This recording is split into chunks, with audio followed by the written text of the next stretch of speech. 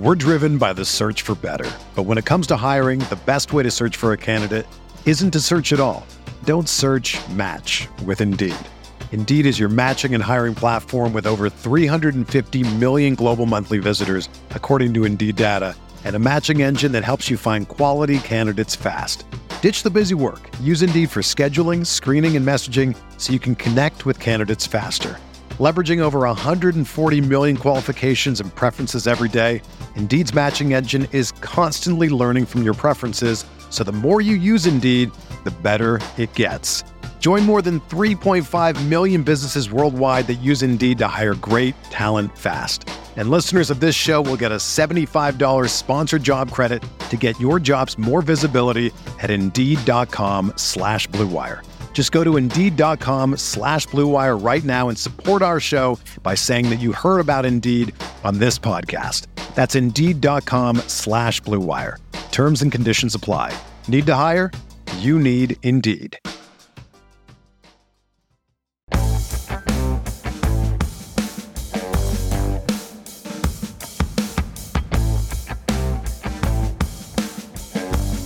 What to expect from the exciting running back breakouts. That's what we're going to talk about today on Stealing Bananas. I'm Ben Gretch. You can find the Stealing Signals newsletter at bengretch.substack.com. Have an extra free post up there for anyone who isn't a subscriber interested in checking something bonus out this week. With me, as always, is Shawn Siegele. You can find all of his great work over at RotoViz. And Shawn, we had well, there's just so many things that we could be talking about at this point of this particular NFL season. But one of the storylines was we had a good week for running back breakouts. It was very exciting. You wrote over on RotoViz about a team that I believe is a best ball team, but had Eno Benjamin and Raheem Mostert and Kenneth Walker all on the team. And sort of how funny it is that as you mentioned, it's an anchor running back team, but it has DeAndre Swift, who's not playing. And so it's a de facto zero RB team for the time being. As you have more depth at receiver, you still have these running backs. I think you used the word encroaching on your flex positions, because that's not the idea, but they hit so big, some of these guys this week. You have 20-point games from 3 of those names. Very exciting. Ken Walker, we talked last week, number 1 on the zero RB countdown this year. Benjamin, Raheem Mostert also on the list. Guys that certainly you were telling people in August were great zero RB targets. And yet we have to start with, I'm laughing to keep from crying a little bit right now, but another injury to, we did a whole thing with the Trey Lance injury in week 2. And one of the really tough things about the Trey Lance injury is we didn't get to know whether or not that was a hit. That sucks. I think probably the worst thing is when you're right and you don't get the payoff. I think in fantasy football, the hardest thing is I think Amon-Ra St. Brown, drafters and managers and believers are feeling this a little bit. He has the missed game in, week 4, then he comes back in week 5 and you have to start him, but he plays hurt. He only plays 32% of the snaps. You get a bad week in your lineup. Then he has to bye week 6, then week 7. He gets concussed right away. You now have 2 really bad weeks, even though through 3 weeks, it looked like the clearest hit of anything in fantasy football. It's Amon-Ra St. Brown managers are still going to get good games out of him the rest of the way, but it is unfortunate for them that you don't get that payoff when you're right. And you have 2 weeks where he's in your lineup and not doing anything. It's not fair, if you will, right? It sucks. Breece Hall, you mentioned on the show last week, or maybe it was after the show when we were talking, I can't recall, but one of your most rostered players. I think maybe your most rostered player in best ball, or was that Mostert? I think they're your 2 most rostered running backs, if I'm not mistaken. Yeah, the 3 guys are Eno, Raheem Mostert, and Breece Hall. And yeah, thankfully we still have the other 2 going. It just sucks because the Hall thesis was so right. I was less excited than you. I talked about Hall as potentially having a Javonte Williams type rookie year where there's too much of a committee. We talked through that and obviously discussed the prices that we would like Hall at.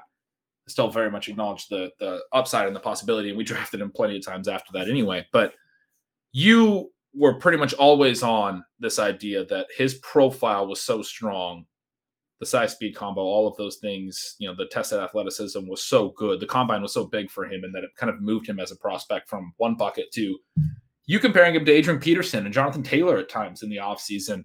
And we saw that. And we talked last week, if you did bring this up on the show, I can't recall, but when we talked about your exposure, that he was really this one hit so far among a group of young breakout players that we're looking at that have had unfortunate circumstances in some cases. Drake London and Garrett Wilson come immediately to mind as guys that look good, but their offenses are so bad for passing right now that they're not getting anything. Hall was the hit, and then we lose him.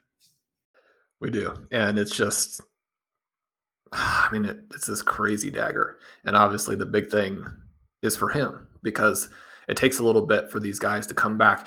You've got all different types of injuries for these young backs.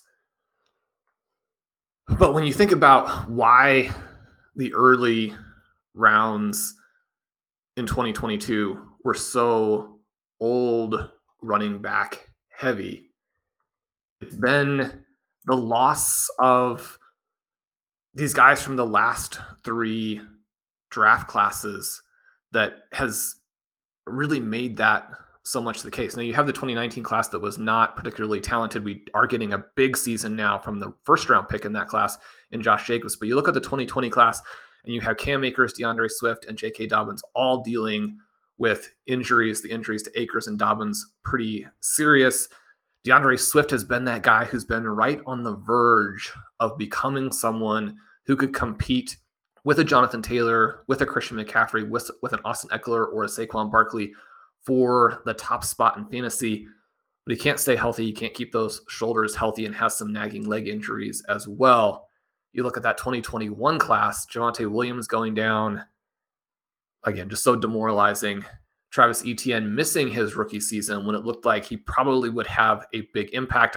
Certainly Urban Meyer made so many mistakes that it wasn't going to cover up his weaknesses, but he's probably sitting over there thinking, if we had this guy that we drafted in the first round, then maybe I wouldn't have looked so bad. Etienne now really appearing to be the next back, almost in that Chris Johnson type of mold, where if there is a crevice, he is gone. And you're going to be getting these 30, 40, 50-yard runs. And now for the 2022 class, to lose Breece Hall when, Hall was going to be that Adrian Peterson, Jonathan Taylor type of guy, but he can catch the ball too and is just so intuitive in the receiving game. That's why he profiles even more as a Le'Veon Bell or David Johnson with long speed. And for all of the strengths that those two guys had, incredible agility for their size. They weren't players who were going to take a lot of balls 60 yards for a touchdown like we saw again in this game before Breece Hall goes out.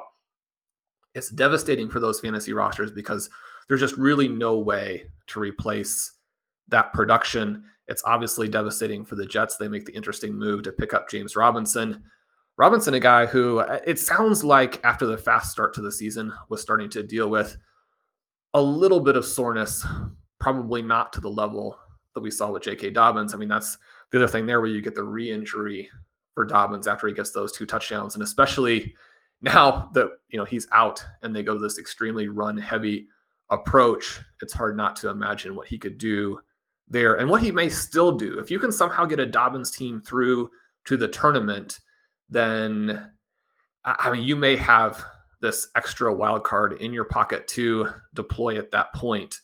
But yeah, to lose Hall and to know about the recovery that these guys all have to go through. And you're thinking, well, Saquon Barkley is able to get back and he now looks like what he was, maybe not still what he was as a rookie, but what he was in his second year at the very least.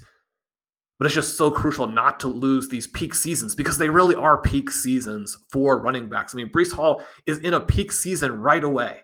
And to lose that and to maybe, lose a big chunk of next year in terms of being at his best. Cam Akers has all kinds of things going on there. It's not just the injuries. There are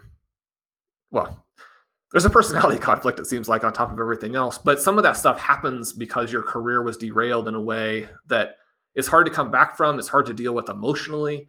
And it's tough. It's tough for these real guys.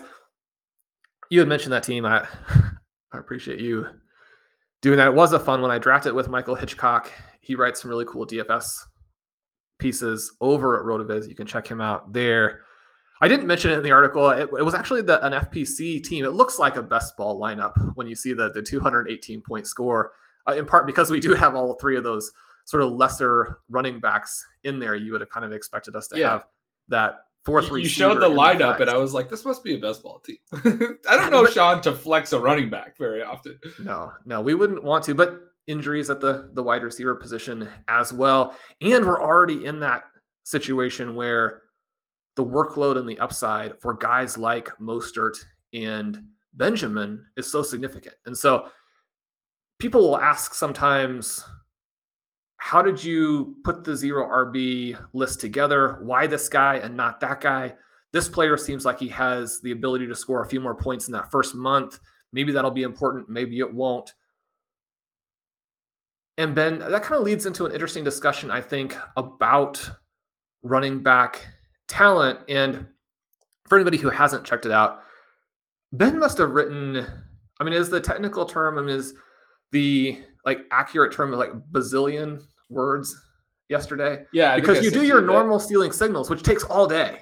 And this other massive, extremely interesting post on running back performance, running back talent, and a variety of these intersections that are so important for putting together a dominant fantasy team.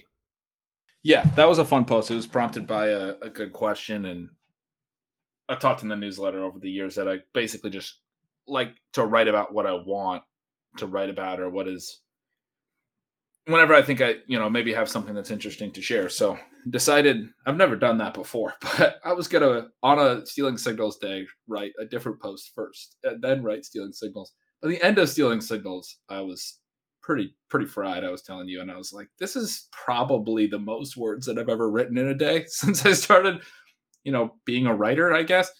But yeah, that's a fun topic to get to. I don't want to just gloss over the whole thing though. You're such an optimist that I don't know, you probably don't want to do the misery thing, but you look at his game log: 12.1 points, 13 points, 15.2 points the first 3 weeks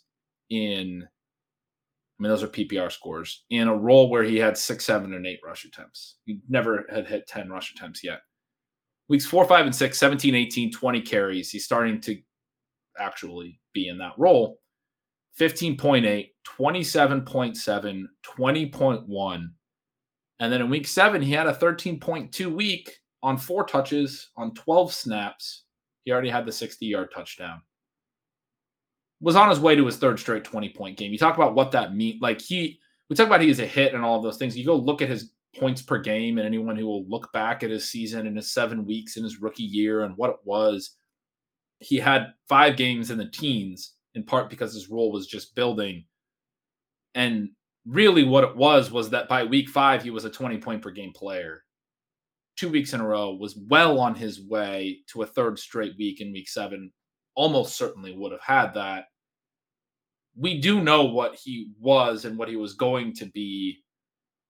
I guess there's there's not a lot of solace in that, but there's at least some comfort. But you were talking to me before the show about these teams that you have, or that we have, that everyone has, best ball teams people have. Our buddy Pete Overzet, I know, was also very, very high on Breece Hall, and has talked about some of his best ball teams right now, and looking at those rosters and being frustrated that Breece Hall's there. And it's just not a fun thing to see in that roster, because that was supposed to be not just a massive benefit to that roster, and there's these hits around it. You were talking about some of your other teams that have some other hits around it, and they looked like these teams that could be so competitive and so good. Not only do you not have that, now obviously you have a hole that you have to fill with replacement level. In some of these teams, we don't draft particularly running back heavy, creates the situation where the next player might have to be just some fill-in running back that might only be able to score 5 points. And so that impact being, and I know a lot of our listeners are feeling it too. I had some people reach out. I know one in particular that mentioned that he had gotten his team into a place where he had Josh Jacobs and Breece Hall as his top 2 running backs and felt so amazing about that. And then you just have a gaping hole there. You feel like you've already won in some respects. And so these things, obviously, they cut every direction. We always talk about the chaos of NFL seasons and how to build rosters that can thrive from that chaos. But there's really no way around the reality that this season has been one where the young breakout type players that we're interested in are the ones that are getting hurt. The older players are the ones that are staying healthy. They're not necessarily hitting ceilings. No one really is. I wrote about that a little bit in an introduction to, I believe, part 1 of Stealing Signals this week, that you have these huge gaps at every position between the top scorers and the rest of the field. At quarterback, there's like a 4-point gap between, I think it's the top 5 guys now. Burrow has joined that group, but a huge gap between, the Burrow, Hurts, Allen, Lamar, and Mahomes group and everyone else. At tight end, we know there's a huge gap between Kelsey and Andrews and everyone else. At receiver, if you account for especially Marquise Brown being hurt right now because he's sort of in the middle, there's also a gap between, I think it's 19.5 PPR points and above, which houses five receivers, and they were all 5 of the top 6. It's Diggs and Adams and the big 3. And then everyone else is 16.5 or lower. It's a 3-point gap there. And then at running back, you have a very similar thing as well, where there's some big names at the top and then a pretty substantial gap. And most of those big names are the early round picks that we talked about on last week's show. You have obviously Eckler. You have Josh Jacobs now really far up there. You have another group that's in the 18 to 19 point range. And then you have a pretty steep drop to there's nobody between 17 and 18 points per game right now, right? Like there's these little drop-offs as you start to look down the points per game lists at every position. Breece Hall is one of those guys that from a later round pick, even though, it's a mid-round pick. It's not a late pick, but it wasn't one of the top picks. Josh Jacobs, another one at running back, who is absolutely crushing from a non-top slot. And he's like the only guy now left. But Hall is one that was going to hit in that way. Already was hitting in that way. But there are more. I guess to finish that thought, I was saying no way around the young breakout players. Lance, Hall, Javonte Williams was one that a lot of people didn't want to take in the second round because he didn't project for enough volume. And he was, even though he was a high ADP guy, a guy that we were projecting as a talent-based pick, as an industry, to potentially consolidate work and go on to, a massive season. It's the young guys that are getting hurt. It sucks. But DeAndre Swift even is another one who, younger guy that is that sort of explosive ceiling player, maybe doesn't fit quite as easily. Lance, Williams, Hall all are either rookies or second round players or second year players. Anyway, the Hall thing is such a bummer. Yeah, you mentioned that, and to have Hall, Josh Jacobs, and to lose one of those two, it really is devastating because you put yourself in such a great position to accomplish whatever your particular objectives were. I was mentioning to you that I have an FFPC main event team that's in first place, but it's not even the first place that is a concern or frustrating or the emphasis so much as that having Hall on that team with Barkley, with Andrews, with Joe Burrow. The hits, like you're talking about, you're thinking, this could be $1 million team. And then, it can still be good. And you have to have put yourself in a position to where you have exposure to some of these guys like Eno and Mostert. You've got to continue to grind now and put yourself in position to get the next guy. There could be a situation, I think, where one of these Panthers backs actually does something. And the offense is going to limit them more than it did this past week, but guys who are explosive. But there's still just no way to really cover over that. And one of the kind of fun things after a rough first month for our Chasing Stolen Bananas team, you and me and Pete and Pat were so excited Sunday morning as we're going through and deciding on the starting lineup. And we've got extra guys we'd like to put in. And we're thinking at every position. At every position. It's a 1-5 team or something. But it's a good team. It has a chance to get in on points.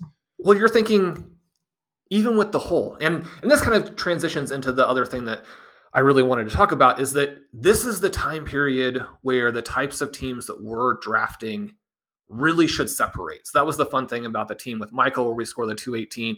That was the fun thing about these last 2 weeks with the Chasing Stolen Bananas team. is that you're starting to see the move as the chaos has happened, as the teams are evolving, as you're getting more production now from some of these guys that were contingency-based plays, and you're thinking everything is set. The team, the Chasing Stolen Bananas team, starts Breece Hall, Travis Etienne, and Kenneth Walker, and all three of those guys looked like the three most electric backs in the entire NFL last week. Now, the great thing about that team is that you can still now start Travis Etienne and Ken Walker. That was a team that we specifically tried to play out this strategy of early wide receiver tight end, and then we got a little bit of the wide receiver avalanche. And so instead of drafting receivers that we really didn't feel like necessarily deserved those slots, we went with the dead zone guys, but specifically dead zone guys that we thought could be future first round picks, guys who factored into our 2023 projection show of, who's going to be in the first round next year. So we have Etienne, we have Hall, and then we come back with Ken Walker. And it's going to work. And you know that you're going to lose some guys. So losing a player there, that's factored in. And yet at the same time, emotionally, and now as you're looking at like how high ceiling can the flex positions be? One of the things about zero RB is I think that or an anchor R team, any of these contingency-based types of teams that really are targeting the bye weeks and on, is people are thinking you're giving away some ceiling to approach it this way. But that's the exact opposite of what we're trying to do. We're trying to build in so much ceiling that the team is almost unbeatable. When you get to the point where that's starting to come to fruition and then you lose the player, it's very hard. You just have to remind yourself it's the same thing as losing a first, second round pick who's producing, and you've got to have a way to come back and score points. You're not giving up, but it is frustrating because one of the things that you do see at the end of every year, what are the teams that are the most successful? You do have to have some health luck, and especially health luck for your stars. All you have to do is think back to last year, and for so many people last year, Derrick Henry's injury bailed them out because, only one person in each league gets to have Derrick Henry. But for the people who had Derrick Henry last year and what he's doing, and then when he goes down midseason, it's just absolutely devastating. Those teams are different in a way that there's nothing you can do about it. You're not going to be able to replace 2021 Derrick Henry with just some guy. It's a bummer. That team that you referenced early QB tight end. It was a Lance Pitts team, but we were able to get to as a free agent ad, and we were able to, we're seeing some guys come back. We're seeing Chris Godwin come back, has some of the good rookie receivers. It's such a fun team. There's just a lot of players that we could justifiably start, like we were talking about, that we weren't even necessarily playing last week as we were looking. We had like Wan'Dale Robinson on the bench, and it's like, this is a guy that you could definitely start already at this point. Isaiah Pacheco, is he the starter for Kansas City? It seemed like he touched the ball like 3 times. Isaiah Pacheco. Oh yeah. We had Pacheco on the bench as another running back that was supposed to be okay last week, but was not. But yeah, that hole that you start in with the Pitts and Lance, to still have so much firepower and to have Tua now in place at QB and hope for Pitts to be better, because there's nothing else we can do. Like you said, especially with our win-loss record being pretty poor, we needed to come back, and there's paths in FFPC to get in. There's multiple spots that go directly to the top point scores. It goes, the number 1 seed goes to the best win-loss, then the next remaining best point score, then number 3 seed goes to the next best win-loss, and then the 4th and final seed goes to the next most points remaining. And so depending on how the win-losses shake out for the best teams in the league, a lot of times you just have to be in the top 4 in points. If you're 4th, the top 3 will include those 2 win-loss spots will go to that second seed will grab anyone who had a bad win-loss but a lot of points. A lot of times the 1st and 3rd seeds will go to good teams that did have good win-losses. A lot of times it's that 4th seed, you just need to be in the top 4 in points. There's not usually 2 teams that are getting super unlucky on win-loss. It could play out other ways, obviously. Happen, but yeah, it does definitely happen. But you're like, we got to get back in there, and we have paths through points. And like you just described, we have reasons to be excited for that, because there's so much upside in this team to potentially score we scored 160 this week, even with Hall playing 12 snaps, to score 160 plus every game the rest of the way and really make that up. And then you lose a little bit of that, and you lose that upside. And all of a sudden now we have a lot to make up.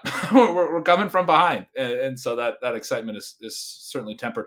But you pointed out to me this dichotomy this week between the huge bummer of Breece Hall and also a lot of reasons for excitement with a lot of other running backs. And we talked about a couple of them at the top of the show. Travis Etienne is one that we maybe didn't mention yet, but also such an exciting development just since last week. He gets the huge role. They finally acknowledged, look, this is the player we can't take off the field. That reminded me a lot of all of our discussions last year related to Jonathan Taylor when they were giving Marlon Mack some work. And we kept talking early in the season, what are they doing? Like, even Nyheim Hines can't play. They have to keep Jonathan Taylor on the field every single snap. They eventually did that. That's how it's looked in the Jacksonville backfield. It's kind of funny. It's kind of a win for, watching the games, because I was talking about with James Robinson after week 1 and week 2, even though we had the long touchdowns, didn't look particularly explosive on those plays. The other data was not supporting James Robinson particularly well. I talked about it in Stealing Signals over the first few weeks, things like the percentage of plays that he was getting, more rushing yards than expected based on the blocking, some of those things that we talked about.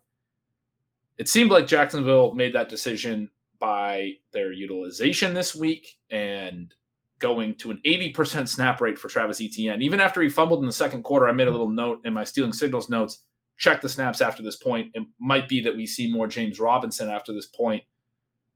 Bummer for him to fumble kind of inside the 5-yard line. Prior to that point, had gotten a goal line touch and scored a TD and gotten the 2-point conversion touch and scored. And so that was exciting. We're seeing all these new elements with him, but then he fumbles in close, and then they stick with him after the fumble and keep using him and acknowledge, look, this guy's a great playmaker. We got to have him on the field. And he hits for a 49-yard play in the second half. Continues to show that excitement, that ceiling that you described. And then they trade James Robinson as well. So all of that for Travis Etienne, incredibly encouraging. The team talk this week, you're not going to see a lot different for Etienne, that Hasty's going to get more work. I don't really know how that fits with what we saw in week 7, where Etienne went up to an 80% snap rate. We already saw something different from him. So I thought that was kind of an interesting quote that didn't make a ton of sense to me, because his role had already expanded, 30 plus percentage points of snap share above what he had been at for most of the year, which was about 50%, about 50-50 split for most of the year between those two guys. So anyway, we have the Etienne thing as a very exciting thing to fall back on. We have Kenneth Walker, who we were already talking about some last week, but obviously another massive hit this week. Big exciting note on his usage. He gets up to 60% routes, doesn't even get targeted in this game, but hadn't been higher than, I think it was 41% or 42% routes as a percentage of dropbacks, got all the way up to 60% in this game. So getting a little bit more involved even as a route runner, and I think is going to be positive for his receiving, even though he didn't catch any passes in this game or even get targeted. You have the Mostert thing, continues to just be the clear 1 and Chase Edmonds the clear B, as opposed to any kind of a split there. And you were very excited about Mostert, and we took a lot of him. And then, Benjamin, we don't know how long that's going to last, but a lot of people out on Twitter, you're not on there, but I'm always bringing you the notes. We're talking during the game about, Benjamin, maybe he's just their best running back. And we talked about him, I think, a little bit on Saturday show last week, because we saw him on Thursday night. But a really fun week for the 0 RB countdown, for the RotoViz guys, for the Stealing Bananas guys, other than, running backs, other than Breece Hall. We're driven by the search for better. But when it comes to hiring, the best way to search for a candidate isn't to search at all. Don't search, match with Indeed. Indeed is your matching and hiring platform with over 350 million global monthly visitors, according to Indeed data, and a matching engine that helps you find quality candidates fast. Ditch the busy work. Use Indeed for scheduling, screening, and messaging so you can connect with candidates faster. Leveraging over 140 million qualifications and preferences every day, Indeed's matching engine is constantly learning from your preferences, so the more you use Indeed, the better it gets. Join more than 3.5 million businesses worldwide that use Indeed to hire great talent fast. And listeners of this show will get a $75 sponsored job credit to get your jobs more visibility at Indeed.com/Blue Wire. Just go to Indeed.com/Blue Wire right now and support our show by saying that you heard about Indeed on this podcast. That's Indeed.com/Blue Wire. Terms and conditions apply. Need to hire? You need Indeed. With threats to our nation waiting around every corner, adaptability is more important than ever. When conditions change without notice, quick strategic thinking is crucial. And with obstacles consistently impending, determination is essential in overcoming them. It's this willingness, decisiveness, and resilience that sets Marines apart. With our fighting spirit, we don't just fight battles, we win them. Marines are the constant our nation counts on to fight the unknown. And through adaptable problem solving, we do just that. Learn more at marines.com. Yeah, you mentioned some of that receiving work too. Blair Andrews had a great article up yesterday about ETN, exactly what he was doing out there. He is averaging over 6 yards per carry. We don't necessarily expect that to continue, but he has the profile of a back who could do it. And that's one of the things that I want to emphasize always. And one of the things that I think was both implied at points and then also explicitly explained at other points in your fantastic article yesterday, in terms of the running back efficiency, where when you're drafting the stars, you're not necessarily saying that they can be at that level all the time. But when you're going after the top players, they can go through these stretches where they're ultra elite. And those stretches can come over the course of big chunks of the season. They can come in the fantasy playoffs. When you're talking about guys who could have 5.5 to 6, point anything yards per carry, it's a very limited group. It's not going to be every season of their careers or anything like that. But if you're going to have exposure to it when it does happen, then you have to actually have those guys as your targets. You can't just be saying, well, it's not sustainable, so I'm not going to look at that. I'm not going to draft those guys, because then you definitely won't have them when they do it. ETN looking very good there. He also has 5 targets in this game, only catches one of them, but the elements of how that played out kind of fluky. We expect him to have some receiving value. And you mentioned that they say, well, it's going to be a similar kind of workload. Partly, I think these teams are just trying to let you understand that when the backs end up with like 30 opportunities in a game, that's probably not what the game plan was, and it probably won't happen very often. ETN, probably not a guy who's going to stumble into extreme workloads very often, but within his just normal play, he could score a lot more receiving points than he has so far. That's something we can look for. You had the great note on Ken Walker. The thing with him that I think is exciting there is a little bit the case that we've made for some guys like Ronald Jones. Now, obviously, there's been nothing with Jones this year. He's been inactive all the time. But if you run all of those routes and you have a big presence on first and second down, even if the third down back comes in and steals some of those, which isn't a guarantee. It's not a guarantee that you're going to have a big third down guy as the season goes along, because we're still very early on in Walker's career in his development. One of the reasons that some of these these rookie running backs go and score so many points down the stretch is that you get this evolution of the role. But being out there for a lot of those plays on first and second down, you'll stumble into a decent number of receptions. All of those receptions help. And then when you're as athletic as Ken Walker, you have that potential for a 50, 60-yard play, just like we're seeing with him in the running game. So that part, again, very, very promising. And then with Mostert, he ties his career high with the 4 receptions. He catches the touchdown pass. In some ways, we're getting almost a better than best case outcome from Mostert right now, where, I think one of the things that it would have been impossible to see coming is just how poorly Chase Edmonds has played. Yeah. Because, he's a guy who's been pretty good. He's a guy that we didn't dislike him. There's just a big gap in what the price was. And so you're saying these guys actually have pretty similar outcomes, and especially the early down work is probably not priced in appropriately. That was kind of the thesis there, is that Mostert, as opposed to being the backup who needs an injury or needs underperformance, he probably is actually the slight favorite for that work. And that role could be very valuable in Miami. I think he could be a lot more valuable going forward than it's been so far. I would expect them to be more successful running the ball, score more points than they have. They've had all this quarterback musical chairs because of the injuries. If they could get to it now for a stretch, this could be a huge value at running back. But if Mostert also gets receiving work, then you're talking about a low-end RB1, and that's just a really cool outcome there. Now, I think there's going to be some inconsistency with Mostert. We know that even more than every player. I mean, the season can change for every single guy on one play. That's what we got with Breece Hall this last week.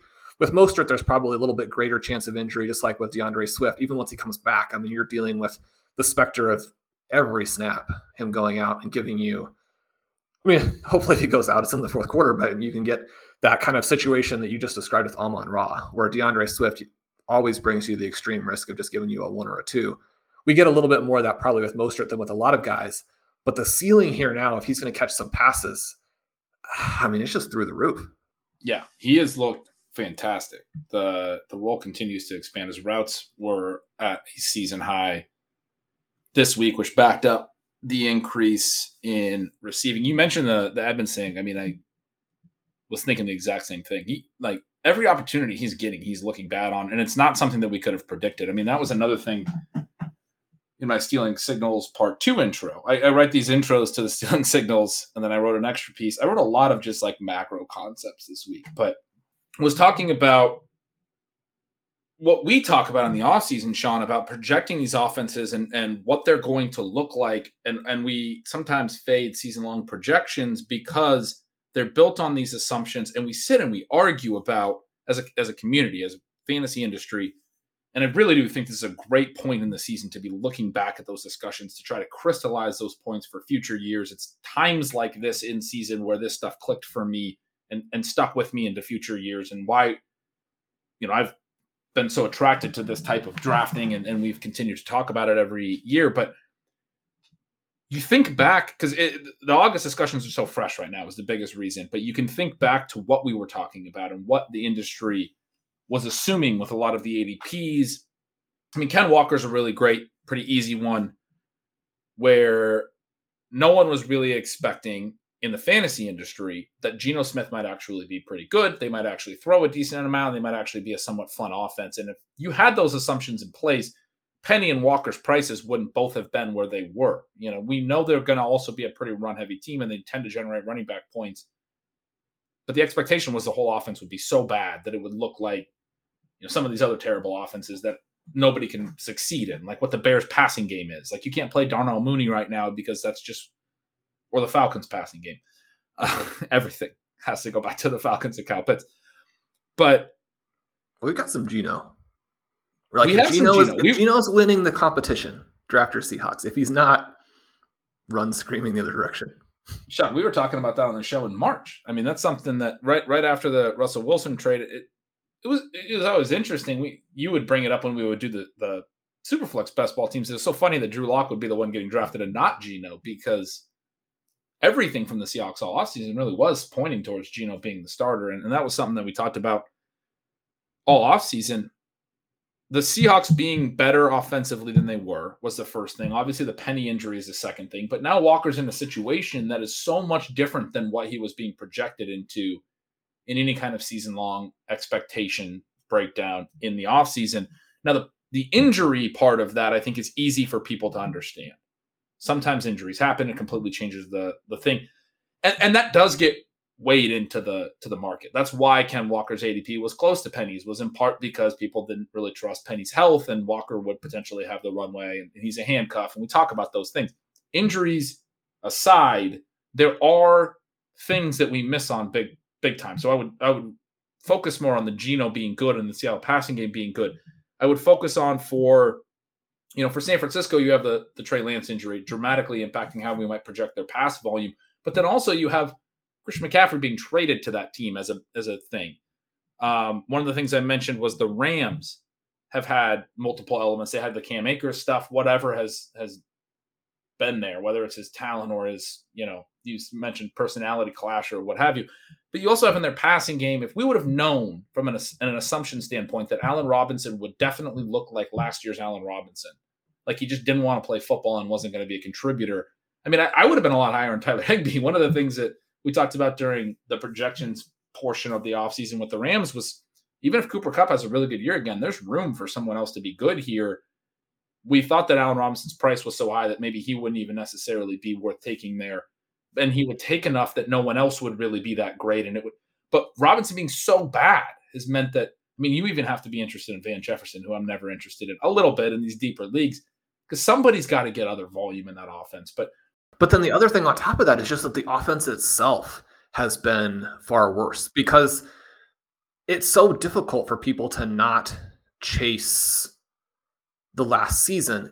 But there are a variety of ways to chase it. And one of the things that you can do, you go and look at the RotoViz AYA app, and you can see all of these guys like a Kenny Golladay, for example, who have been elevated by Matthew Stafford, and yet that part of it isn't guaranteed either. Right? The Rams overall, coming off of a Super Bowl championship, could actually be very pedestrian on offense, which has happened here. And it's so hard to account for. And you think back again to we talk about the way that projections play a huge role in the ways that we think through things in July and August, and the conversations we have about target share and role and all of those things. And Sean, you and I are always trying to talk at that time about, well, there are a lot of potential outcomes. There's a probability range. Talk about Mostert. One of the keys for him, as you said so well, has been similar to the Allen Robinson point, that Chase Edmonds has just been really bad. And that's not something that was easy to foresee. He's had opportunities. He's had some bad drops in the passing game. He's been incredibly inefficient as a runner in a way that he's never been before. He's just not fit. And anyone who drafted Edmonds, you want to look back and think, what did I miss? Well, I don't think you missed a ton. I mean, I think people are going to overreact and say, well, we probably shouldn't have gave so much weight to his contract and things like that. The contract mattered. I mean, he did actually get some early opportunity. He's just been bad. I mean, that's not something that is easy to foresee. There is uncertainty. There is chaos. There are these elements that are hard to predict. One of the things I love about the Ken Walker pick for you, putting him number one in the zero RB countdown, is not just that you were saying there's a lot of uncertainty with the Seahawks, but it was actually a lot of faith and a lot of confidence in a completely different outcome than what everyone else was saying. So you were willing to say Geno Smith's actually going to make the Seattle offense good. I mean, we talked about it all offseason. You had Rashad Penny on that list as well, and he hit very well. It's a really important thing to keep in mind from the team level as we think about how that stuff has impacted so many players. I mean, the most obvious and extreme example will always go back to Kyle Pitts, especially as it relates to Mark Andrews. Those guys are still so close in targets per out run and air yards profiles. Mark Andrews has run exactly 100 more routes this year so far. I mean, it's just the Falcons don't run pass plays. and we had some concern about that with the Ravens. I would say, to the extent that I wasn't as high on Andrews as I wanted to be, and I did always say in the offseason you wanted to still be on Andrews, but it was me missing on thinking the Ravens pass game had to come down in their pass volume more than it has. And we saw some of that in week 7, how that can manifest. So they didn't throw a whole lot, and Andrews had a bad game. Anytime you're putting too much weight on the team level situation, you're probably missing something. And the key is what you're probably missing is the potential for league winners, because it doesn't help you if you're right about what everyone is arguing about and the market is on. If you're drafting guys right around where they should be valued based on all of the projections and all of the assumptions, and those assumptions are right, and to be clear, for some teams, the assumptions have been mostly right, there's not league winning upside there because it's already priced in. One of the biggest reasons we're talking about fading this and leaning into the chaos is that's where that's why I bring up the McCaffrey trade. If I don't know how big McCaffrey's role is going to be, but if it is big enough and now he's actually in a good offense where he can get the offensive scheme and system to help his efficiency, and he's already been efficient in bad teams, he can be back to being a superstar in a way that we never would have known coming into the year that McCaffrey was going to be on the 49ers. But the guys that end up defining seasons often are the ones that are propelled forward by these chaotic outcomes on the team level. The Chase Edmonds thing, and Raheem Mostert could be a guy who defines this year as a late round running back. So we're actually looking for those spots because they are the most beneficial. If you think about any of the top exciting players, Josh Jacobs, the big miss with him was expecting he couldn't have an every down role, right? And there's people that were talking about Josh McDaniels did this when he was a head coach a long time ago, but he was a head coach for 2 seasons in 2009 and 2010. He was an OC in 2011 with the Rams. 3 years of coaching experience outside New England and more than a decade ago, completely different NFL. If you hit that, props to you. But it changes the conversation to pretend like that was a certainty. Like what McDaniels did in his non-New England time was going to be the way that he was going to work things here. That's not what the expectation was, and probably rightfully so, because that was a long, long time ago in a different NFL. But Josh Jacobs getting that type of role has been a massive hit, and it's been a thing that no one was really projecting. When I did the projections podcast with Mike Leone, I remember on Jacobs, we were both projecting him for fewer targets than he had receptions last year, and he did have a good receiving role last year, but we expect that to come down because of all the talk of the James White role and all those things. So you have these misses on the entire, assumption, the inputs, the things that you are thinking about, the market is thinking about, that drive the biggest league winners. The interesting thing, I think, in that very last sort of note there about Josh Jacobs, and the Patriots were pretty explicit about it in the offseason, is that with Josh McDaniels moving on, they wanted to run an offense that didn't telegraph the run versus pass quite as much with the personnel. And that was one of the reasons why there was enthusiasm for both Stevenson and Harris catching more passes potentially, or falling into some bigger workloads, because the Patriots didn't want to telegraph that. It's interesting to sort of discover as the season goes along that McDaniels also was probably thinking in some of those same terms, that as he goes back to the Raiders, he also wants to be in a situation where teams can't tell the tendencies quite as well with the personnel packages. Josh Jacobs has been fantastic. Josh Jacobs is an interesting one because it cuts against a lot of the things that we like to do. And so we're currently in this portion of the season where so many things are still going to change. And that's one of the elements about declaring victory after weeks 1 and 2, after weeks 3 and 4, after weeks 5 and 6. Obviously, at some point, we're going to get to the end of the season, and we'll know what will have definitely worked for 2022. But even then, people are going to look at it in a lot of different ways. People always talk about hindsight being 20/20. I kind of prefer the joke / potentially incorrect way of telling that, where hindsight is 50/50. Even after we know what has happened, it's still easy to get a lot of things wrong. And everything that you said there, perfectly on point in terms of how we're thinking about it. Pricing these scenarios is very important, and trying to figure out where there are exploitable opportunities, because if the most likely scenario and the most likely event team-wise, so we can look at it from the perspective of injuries that directly affect a player. You can look at it from the perspective of injuries that maybe are one level removed, but are going to have a big impact on how the team can then play going forward, even if it doesn't directly open up a role for a particular guy. But then what's most likely to manifest once things change? And these guys who are extremely talented are most likely to be able to take advantage of it. It doesn't mean that someone else won't also be able to take advantage. One of the things I am asked from time to time about the zero RB candidates list is, why are you taking some of these players that definitely need some things to happen that are not what people expect, when there are also some good prices on players where maybe they don't need as much to happen? Somebody who I don't even know he's that controversial, because the talent level is so low that the Chiefs themselves are saying we're demoting him more or less to second string. But Clyde Edwards-Helaire, specifically or purely from a fantasy perspective, has been a big hit. And yet, as the season goes along, that's probably going to work in a different direction. It's probably going to go in Pacheco's favor or McKinnon's favor, or maybe even someone who doesn't play. One of the reasons why some interest in some of these guys who might be trade acquisitions, you're looking for the players who can come and hit on a massive level, as opposed to maybe a CEH or a Juju level. And then you're looking at the players who are most likely to hit at the times that matter the most for you. It doesn't mean that you're going to always be right. And I think that there's this tendency, no matter how long you have done it, to try and think for the next season, well, are there some specific elements that I can take, and then next year I'll be right on everything?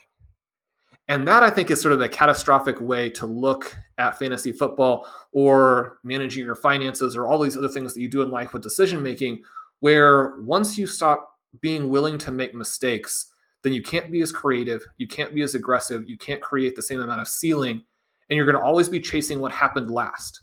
And so from that perspective, you're going to almost always be wrong because those things have already happened. And that, I think, is one of the things that's been a lot of fun in the last couple of weeks, is that despite a frustrating first month for some of our favorite players, to have the Trey Lance and Breece Hall things both happen in the same year. And that's not surprising in any way, shape, or form. Quarterbacks get hurt, running backs get hurt. I think for my specific portfolio, at least it feels like this has been a more problematic year for injuries in terms of what it meant to the starting lineup in given weeks as you're trying to get off to a decent start. Because the idea is not to bury yourself and then have a good team at the end of the season and it doesn't matter because you're not involved in those contests. The whole point of how do you build a tournament winning team, and this is one of the things I encourage people to at least consider in the offseason when you're hearing all of this stuff about how do you win week 17. I mean, you have to get there. You have to put together the kind of team that would legitimately have had a path to week 17, to the full shootout in the FFPC, what have you. It feels like a very bad year from an injury perspective for our portfolio. Sometimes that's just going to happen. But these last several weeks, even with the continued injuries, have been a lot of fun to watch some of these guys who, one of the things with Eno, for example, it's not even so much a matter of being right-ish. And you always have to say ish, because if it's just 2 weeks, these other guys could come back. I think Ingram looked pretty good despite the strong difference in the box score. Eno Benjamin in no way, shape, or form is guaranteed to be a 2022 league winner as we head into week 8. It's still possible, but it is cool at the time that it happens that we get to witness and give him a little bit of credit for what he can do. His spinning backwards touchdown last Thursday night was one of the coolest plays of the year. In a week where we do have some more pretty frustrating news, it is helpful to focus on all of these great plays and all the great human interest stories and all the fun fantasy developments of seeing big time plays from big time players and just really being able to celebrate both real football and fantasy football. Yeah, again, there's that optimism. I think it's a fair, it's a healthy way of approaching this. There's a lot to learn. And I in some cases, these tough seasons where, you're going to have rough seasons in fantasy. And one of the things that I've said in a couple places that I'm grateful for is, we were right on a lot of things in 2020 and 2021. I know the Stealing Signals readers have been giving me really great feedback that things went really well in their leagues the last couple of years. I think that's not going to be the case as much in 2022, just in part because of injuries. It's been tough. There's a lot that is still there to happen, but especially for people who are playing in leagues where you maybe don't have the paths with the points for elements and things. If you get behind the win-loss record and you have to get in on win-loss, it's frustrating and it's tough and have to win basically every single game going forward. And you can wind up with a really good team that doesn't make it in. And I expect that to happen with some of my own teams and some of the other teams, because we're going to have some things that are going to continue to be very exciting. But yet we've had the little stuff taken off the top with the Breece Hall, and it's hard for these teams to be 180 point per week type teams. But you can look at a season like this as a learning curve. If you want to win in fantasy football long term, number one, you have to accept that there's going to be seasons that don't go particularly well, that don't go the way that you're expecting them to. It's just part of fantasy football. It's something, Sean, you and I have both done it for decades now. That's going to happen. And it's unfortunate. It's frustrating that it's, a hobby or a fun thing that we do where you only get one season every year. And it really is kind of one outcome. We talk about it being sort of a small sample. Every season is, but that's also what makes it so fun to analyze the next year. But every season is, as you said, even at the end of the year, it can be misunderstood because it is such a small sample and a lot can happen. There's a lot of variance that impacts it. But yeah, I go back. I had obviously the really long diatribe just a minute ago, but I go back to, if you're in a tough place with your own teams and all of those things, it's the perfect year. It's the perfect time right now to be trying to learn lessons, crystallize lessons, understand what you actually want to be doing next year. Even though, as you said, Sean, the stories of the season have not been written yet. But you can sit and think, what do we think now? What has changed by week 7 from the start of the year? And so much has changed, as I detailed with a lot of those offenses. It really is important to keep that in mind for next year, right? And for the following seasons, because the flip side of that, or the other outcome, is you have a rough year and then you change everything to try to fit what happened in 2022, as you described, as opposed to what might happen in 2023 that 2022's outcome can tell us about. And this really is going to be a year where, more than any other season, there's going to be the wrong takeaways that are taken from it. There's going to be things that are felt about, for example, the young players not producing as much as we maybe wanted to. We know over a longer sample of 2020, 2021, and earlier, and rookies do hit, right? And rookie receivers have hit. Justin Jefferson and Jamar Chase are the two big ones the last couple of years on a season-long basis, but Amon-Ra St. Brown late last year, and there'll probably be some rookie receivers that have great stretches the rest of this year. But it's so funny that it looked after the first couple of weeks like this was going to be a year where we'd have a handful of rookie receivers hitting for the full season. And now it looks like, you have probably Chris Olave is in the best spot, but not a lot of guys that look like consistent producers. If you can take those longer-term trends and then apply them to what has happened in 2020, the uncertainty and the ways that what we thought we knew in August have not played out for so many teams, more so than ever. And maybe we should have expected that, because we talked all offseason about the 2022 offseason being one of the craziest and the highest variance and changing so much of all time. I mean, probably the craziest NFL offseason ever. You can take the longer-term things that we know and believe, and if you're, skeptical still somewhat, or if this season has made you even more skeptical of some of the things that we talk about in terms of team building and drafting. I mean, we're biased, but 2022 has made me more confident than ever in some of the things that we were trying to do. You're not going to always get the outcome that backs that up necessarily and really reinforces that. But as you said, you don't want to just be chasing what happened, the outcome from the last year. If you have a process that works over multiple seasons, you're going to have some down years, but continue to do it year after year after year, you're going to win more leagues than you should, if that process works and you are willing to stay tied to it and learn lessons, but not change everything just because an outcome went in a way that was very tough to foresee.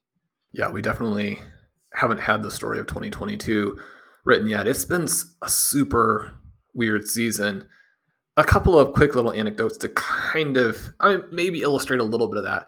We've had some questions come in for OT about dynasty teams where you've got teams that have like 5 guys who would be first 2-round picks in startups, and they're 2 and 5. And that's just not going to happen very often. I had a team this last week that I'm trying to finish last with. Now, last within the structure of, you've got to start your best players every week, but it is structured for 2023, has an absurd number of Devy players. I had 9 guys who scored a point last week in a 10 starting lineup team. So 9 guys in the starting lineup, 1-0, 0 bench points. That team scored 205 and is now in 5th place. If you can have a team that has 5 first 2-round picks that is 2 and 5, you have this other team that has like 9 viable starters that is in 5th place. It's a squirrely year. But exactly like you said, the worst thing you can do is learn the wrong lessons. And I mean, it seems weird to say, but I like for seasons that are weird, hopefully weird in fun ways, but weird to to happen every so often because it keeps people off of the optimal strategies. 2016 was a frustrating year for zero RB advocates. But the great thing about it was that then people chased 2016 for 5 years, and you were able to win a ton of money from 2017 to 2021. When you have some of these years that get people off of the league winning, the tournament winning plays over the long term, it's great as long as you don't also chase a year that's a little bit of an aberration.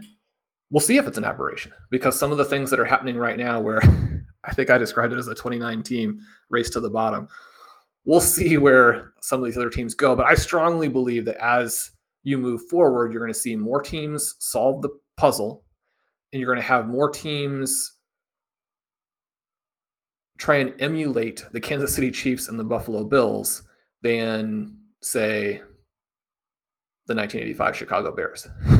Right, so we'll see how that goes. Ben, as always, this has been so much fun. If you haven't had a chance to read those Stealing Signals posts, and I mean, Ben spun an intro or a possible intro into this entirely extra free post for you.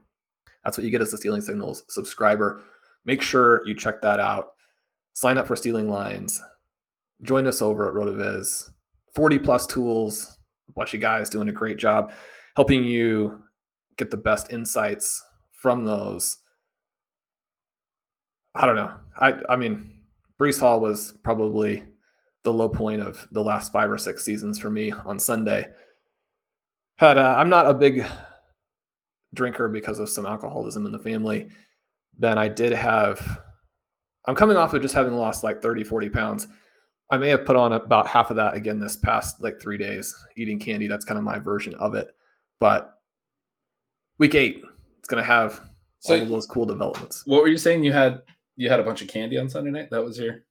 Yeah, I went to Taco Bell when Trey Lance got hurt. I mean, I'm curious what your coping mechanism was. Well, I did have some Sunday evening Taco Bell. Nice. I mean, yeah. You can't ever miss out. The reliability is, you need that at that moment. Yeah. I used to joke that I would walk on the treadmill for about 2-3 hours watching the games on Sunday, but eat a brownie sundae while I was doing it. Because then you just balance out the things, right? The treadmill is now in a room where somehow the internet connection doesn't work right.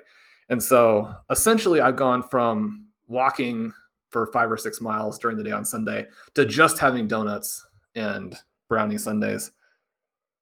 Yeah, we'll see how that part of it turns out. It's been a rough season, Sean. We'll get back to walking in 2023. Yeah, no, we're rooting for all of you. We're enjoying the season with you. If you have an injury or a loss that doesn't go well, have some Taco Bell as opposed to doing something more destructive. We'll talk to you guys soon.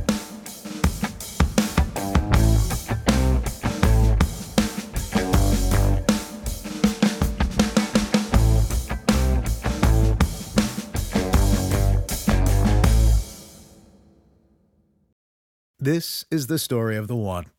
As a maintenance engineer, he hears things differently.